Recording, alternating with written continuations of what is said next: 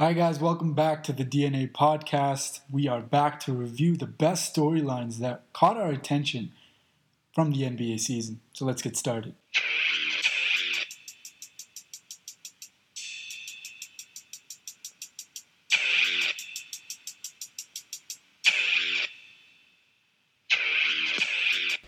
Hello and welcome everyone to the DNA podcast. That's Amit. I'm Deepak, and as we approach the 1 month mark of the NBA season, we want to go over some of the storylines that have caught our eye. Amit, how's it going? It's going well, man. I'm on bed rest, recovering from my ACL surgery, but I'm well rested. Well rested, and I know what you want to talk about, so why don't we just get right into it? All right, so we want to focus on what storylines have caught our attention, and one that has particularly stood out to me has been the amount of rest that these guys who are getting paid millions of dollars to play a sport, they just don't play the sport. They just rest out games. LeBron James has rested out games 15 games into the season. So has John Wall, so has Marc Gasol, so has Joel Embiid. I get these players are recovering from injuries, but then why are we still having this issue? Why is this becoming more of a thing this early on in the season? It's concerning to me as a fan, because if you're trying to go to any game and you expect the best players to play for the opposing team or your favorite team, and then you don't get that, it just affects the experience quite a lot. What do you think? Exactly. Yeah, no, and you made a couple of really good points there. I mean, I can understand players such as, Joel Embiid. I think that's an anomaly where you have to rest him. More about him later, but players like, say, LeBron James, 15 games into the season, I guess, does he really have to rest? No. But then they're the best team in the East, so you can't really blame him, right? But then one thing that caught my eye the other day, do you know who rested for Houston? Who? Nene. Nene? Now, it was off of back-to-back. First of all, yes, Nene is still in the league. He plays for Houston. What was he resting? Why was he resting? He played 20 minutes the night before, and then the next night he has a DNP rest. Not that really matters to anyone. I don't think anyone is buying a ticket to go see Nene play. Mm-hmm. But I think this just speaks to coaches just early on in the season resting their players. And like you said, it's becoming more prominent year after year in the NBA. Yeah. And it used to be that it was down the stretch of the season, and now 15 games in, we have guys missing games due to rest. And then, like you said, if you're a fan going to the game, you want to see LeBron James play in Indiana and you don't get to. Yeah. That's a major disappointment. And to that point, I want to talk about something Kobe Bryant said last year in his retirement tour, where obviously he was banged up. He couldn't really play much. He wasn't really playing well. But he made it a purpose to play in every single road game because he knew people were going to come out and see him play. That's why you buy the ticket. That's why you buy expensive tickets. Okay, for example, you said that the Cavs are the best team in the East. There's no argument about that. But LeBron James rested, and they lost to the lowly Pacers. The Pacers are supposed to be good, but they're horrible this season. There's no... Just this early on in the season, you're resting your star player, and then your team goes out and loses by over 15 to the struggling team. It just makes no sense to me. It doesn't matter to them. Like, they can lose 10 more games. They're still going to win the East, and that's why they can afford to rest players. But I think, like you said, it's more so from a fan's perspective that wants to see this player play. Mm-hmm. And that gets really, really frustrating. And I think one thing we want to address is that one of the main reasons these players are already resting is the amount of back-to-backs. And we've spoken already last year about wanting to reduce the amount of games, either that or the amount of back-to-backs. Yeah. And I think that the league is heading into that direction. But, I mean, obviously not enough yet, because this early on players are resting, and it's not really a good look for the league.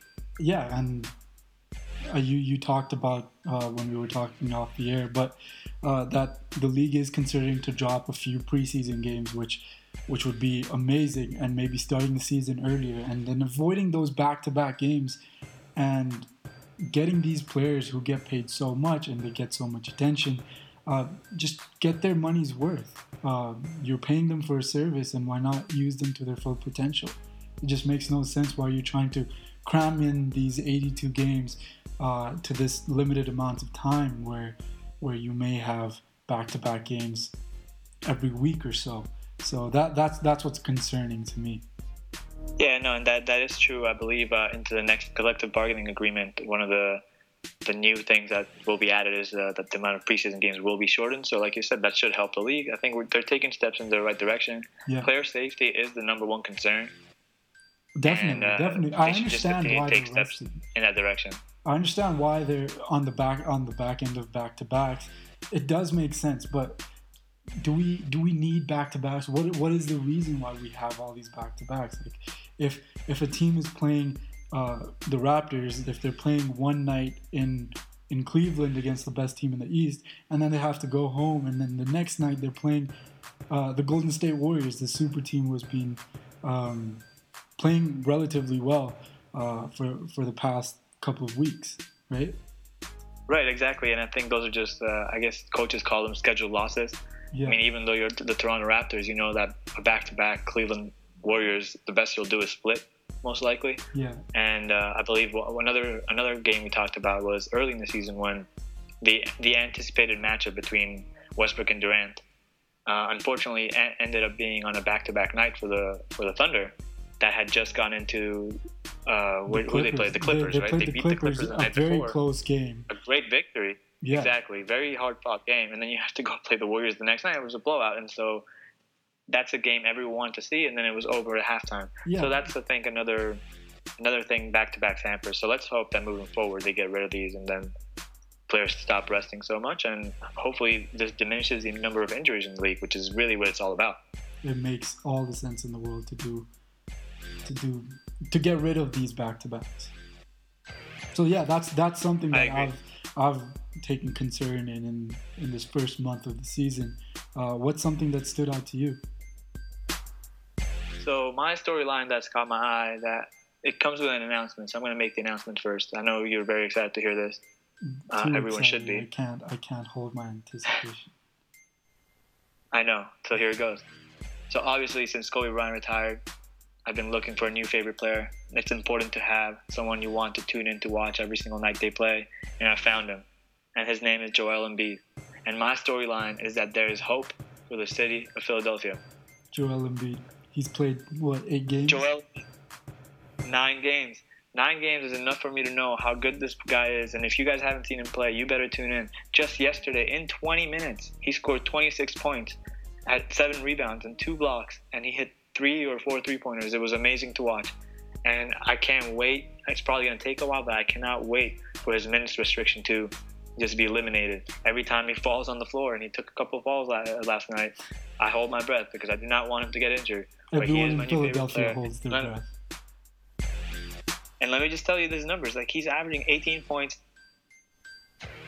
on 49% shooting, and he takes a lot of outside shots. He's got a really nice touch. He's averaging 8 rebounds a game and over 2 blocks a game. That's in limited minutes, 22 minutes a game. How good is this guy? And I guess this entire time, Philadelphia became the mockery of the league. Trust the process. Trust the process. Yeah. And I guess now, even though they've won like 2 or 3 games, we know what we were waiting for, and this is the guy. That's how good he is. Joel Embiid. He's got everything. It's fitting that he nicknamed himself. It's fitting that he nicknamed himself the process. He is he actually the whenever he goes to the free throw line, the fans chant, "Trust the process." And he is the process. And Philadelphia, I literally tune in every night Philadelphia plays, if he's going to play, and then I tune out every time he goes out. I only watch the game when he's in, and that's how exciting a player he is. He can go left, he can go right, in the post. He can hit the 3. I never could have thought how good a shot he has, but he's got a really smooth offensive game. Mm-hmm. He still has to improve. Obviously, he's only played 9 games. He has to stay healthy. But honestly, Joel Embiid, he's an amazing player already. He's going to win Rookie of the Year if he stays healthy. Yeah. And like I said, there's hope in the city of Philadelphia. If they can get Ben Simmons back for the last couple months of this year, see how they fit in together. And maybe next year, they're not going to make the playoffs, but hey, the process has arrived. And they're exciting again. They're not the mockery of the league. They played the Cavs competitively one game. They already have 2 victories. 2 victories for the Sixers, and it's only November. That's 3 after yesterday. They beat they beat Phoenix yesterday at home. They blew them out. That was the 3rd. So they're 3-10. Oh wow! Trusting the process is going well. Trusting the process is going well. That's the thing, and all NBA fans, well, if you're a hardcore NBA fan that's tuned into League Pass games, you know how good Embiid is. But if you haven't, then you really should get onto TV. And yeah, you're not going to find him on national TV anytime soon. They are still the Sixers, but you should at least just look up highlights of Joel Embiid and how good this guy is. All right, and that's the storyline that has stood out to you. Yeah, no one could have seen this coming. We all knew that he was an amazing player in college, but the injuries, what he's doing, if that minutes restriction wasn't there, he could have made the All-Star team already. Probably, I would definitely vote him in. I'd vote him in anyway. I'd say give him the Rookie of the Year, give him the MVP, put him in the Hall of Fame right now. I don't care. That's how good he got. And he's got the personality to go with his play. I'm glad you brought that up. Yeah, even like what was it? While he was injured, when LeBron James was a free agent, I think we remember he tried to recruit LeBron James over Twitter to Philly. LeBron James didn't reply to him, which was unfortunate. But I think he felt slighted. He did feel slighted. I don't think he took that the right way. But that's who he is. He's a good character. He's funny, and the Sixers have suffered a lot, but I feel like they have found the face of their franchise for the near future. Exactly, and like I said, wait till Ben Simmons comes back.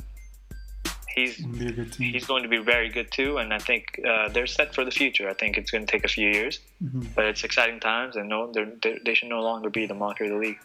Perfect. So now that we've talked about the main storylines that have stood out to us, why don't we move on to the next segment of the podcast? Why don't you explain that to us, Deepak? Sure. So what we're going to do is we wrote down some questions that we're going to ask each other in a rapid fire format. I think we're going to do, let's say, 3 each. And the other person, after giving some context prior to me asking the question, or you asking the question, will get 20 seconds to answer. And let's just get right into it. So why don't I ask my first question to you? Go for it. So the first 4 teams in the East right now, standings-wise, are Cleveland. They're 10-2. The Hawks are 9-4. They lost this morning. Okay. The Raptors are 8-4, and then the Charlotte Hornets, are 8-4.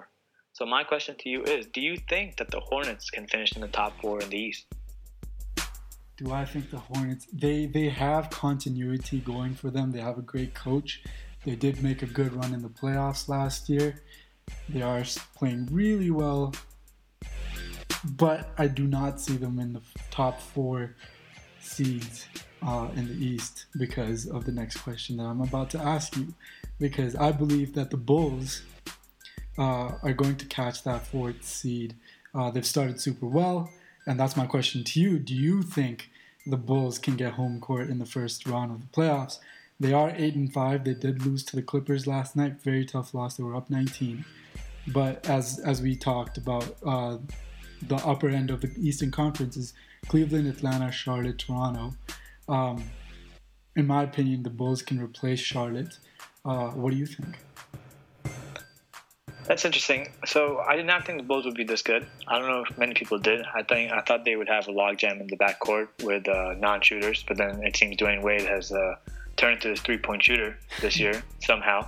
I think he took like 7 last night, which was like more 5. Than he'd attempted all last year, I think. He made 5, I think? I believe he made 5, yeah. He's turned into this nice 3-point shooter. Rondo came back from injury. So they have been better than I thought they would be initially, at least. Mm-hmm. That being said, I don't think they're going to finish top 4. They're definitely going to be a tough out in the playoffs, but I think my top 4 would still be the Cavs, the Hawks, the Raptors, and then I think the Celtics, now that they've got Al Horford and Jay Crowder back from injury, I think they're going to start making some strides. I mean, it's really early to talk about standings and positioning yet, but I do think the Celtics will leapfrog the Bulls and the Hornets to get into the top 4. Okay. So why don't you give me your second question? Yeah, so my next question has to do with the scoring in this league and by player. So it's off to a crazy start. There's so many players averaging a ton of points. Isaiah Thomas averaging 26 points a game. Andrew Wiggins, 25. But I'm going to focus at the top. The top of the league right now in scoring is DeMar DeRozan. He's averaging 33 points a game on over 50% shooting, barely making any threes. So my question to you is, do you think at the end of the year he will lead the league in scoring? Now, just for some context, number 2 is Anthony Davis, tied with Russell Westbrook. They're both averaging 31.7. And then Damian Lillard and James Harden are averaging 28.7 points. No, I don't think he can keep it up. For his career, he is not a tremendously good field goal percentage shooter. He's a chucker. He's known to be. He's off to a really, really hot start. It's been a month and he's keeping it up, which is really impressive. But I do think the teams that he plays are going to take notice and send multiple defenders at him. And if he's getting double or triple teamed, he has to pass it out and make plays. And I'm not sure how his playmaking abilities are, and maybe he just goes back to being a chucker and taking more lower field goal percentage shots. So in my opinion, he doesn't. I do think James Harden wins the scoring title this year, and it's going to be a fun race to watch just because of the stats that everyone's putting up. But I don't think that he can keep it up. All right. Yeah, I don't think. I tend to agree with that. It's hard to just keep up what he's doing because he takes strictly mid-range jumpers, and he takes a lot of free throws too. He's an 80% free throw shooter. Right. But it's hard. It seems unsustainable. Exactly. So talking about big stat lines to start the season, I can't believe I'm even asking you this question because it might be a possibility. But do you actually think that Russell Westbrook can average a triple-double, given that in the first month of the season he's averaged 31 points per game, as you said, 10 assists and 9.6 rebounds? He is essentially averaging a triple-double right now. So that is insane. He is essentially averaging triple-double with 32 points a game. How can you do that? It's unbelievable. To note is that he's not even playing 35 minutes a game. So he's doing this in 34 minutes a game, shooting 45% from the field. That's extremely, extremely impressive. If he was to average a triple-double for the entire year, he'd be the first player to do so since Oscar Robertson. Mm-hmm. All that being said, I can't get myself to say yes. I can't envision him averaging a triple-double for the entire season. We already spoke about how grueling the NBA is. The schedule is with back-to-backs, 82 games. And then the style of play Westbrook plays is just full throttle all the time. And I kind of worry about the injury factor. Yeah. And I'm just kind of worried he may run out of steam at some point. So as much as I would like him to, I don't think he's going to average a triple-double. But he's going to get very, very close. Yeah, I agree. I think he'll be very, very close, something like 9.6 rebounds. But not essentially getting that 10. If he misses it by 0.4 of a rebound, I think that would be just terrible. Yeah, I think he would try to go out in the last few games of the season and just grab 20 rebounds a game. And he's capable to do so. Exactly. All right, so that's my second question for you. All right, great. So my last question to you is, we spoke about the Clippers briefly. They beat the Chicago Bulls yesterday at home in a really, really close game. Mm-hmm. They're off to an amazing start. They are 12-2, and they're atop the Western Conference. So my question to you is simple. Do you think at the end of the season, the Clippers will be still at the top of the Western Conference? Do I think they will get the best record in the Western Conference? Yeah. That's tough. That's a tough question. I think waiting for the trade deadline, if they can make a move for another perimeter player who can play the three for them, I think that would lock them up for the number 1 seed. But if not, I can see them being very competitive. But with Golden State starting to play well and not having trouble beating teams is concerning for the Clippers as well.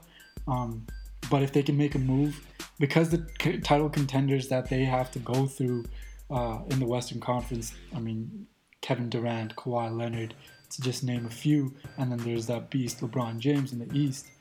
They just need a better three to play this small forward position and come through for them in the playoffs as well. I don't think Paul Pierce is that guy, or Luc Mbah, if that's how you say his name. No slide to them, but I think they do need to upgrade in order to have the best record in the West. Yeah, I tend to agree with that. I think the Warriors will be the best record in the West. They won 7 straight. They look really good. Although at times defensively they don't look as solid as they used to. The Warriors, I think they're picking it up. But yeah, definitely the Clippers have started out really, really well. And all credit to Blake Griffin. He's having an amazing season. He's up there for MVP consideration if he keeps this up. Definitely. All right. Staying on the Western Conference, my next question. is, do you think the Blazers will be the odd team out of the Western Conference playoffs? Because they're only 7-6 right now. No, actually 7-7, and their past 3 games they've lost handedly to the likes of the Bulls, the Rockets, and most recently the Pelicans. They're currently 9th in the West. The Lakers are 8th, 7-6, and they're holding off teams like Minnesota and Sacramento, who shouldn't be making a run for the playoffs. But do you think Portland can keep it up? Or keep it down, you mean? Keep it down. So why don't we go through the teams that I believe will make the playoffs in the West? I think the following teams are just locks. Clippers, obviously, Warriors, Spurs, Thunder, Grizzlies, Rockets. That's 6 teams right there that I think are just locks for the playoffs. Okay. And then out of the rest of the teams in the West, I think Utah, who is 7-7 so far, I think they'll get the 7th seed. Okay. And so let's say we're just battling for the 8th spot, and the battle for the 8th spot will be between the likes of the Blazers, the Lakers, the T-Wolves, and I suppose that's pretty much it. Yeah. And just on the last podcast, I predicted the Lakers will make the playoffs. Very ambitious. Wishful thinking for the most part, yes, but I'm not ready to back down from that. They've kept it up. They're still playing well. Played the Spurs really close without D'Angelo Russell. And so I'm going to say the Lakers get the 8th seed, and yes, to answer your question, yes, the Blazers will be the odd team out in the West. Okay. I believe Portland and the Lakers make it. I just think Memphis collapses and they don't make the playoffs this year. You don't think Memphis? Well, Memphis looked really good over the past few games. They've won 4 straight. They're holding teams to like less than 80 points a game. So over the last few. So their competition hasn't been the best though. They beat the Clippers. They beat the Clippers for sure. Good. But they lost to the Bucks. They played the Mavs. I'm not too impressed with those games. Fair enough. All right. So that's the rapid fire and storylines that we wanted to focus on this pod. And that's pretty much it for today. Any last words, Deepak? Yeah, I have a couple shout outs. I want to give a shout out to Marc Gasol, who hit a game winning 3 from the corner in LA versus the Clippers the other day. And then he did the strut walking back to the bench. I thought that was amazing. The Conor McGregor, Vince McMahon walk back to the bench. I thought it was great.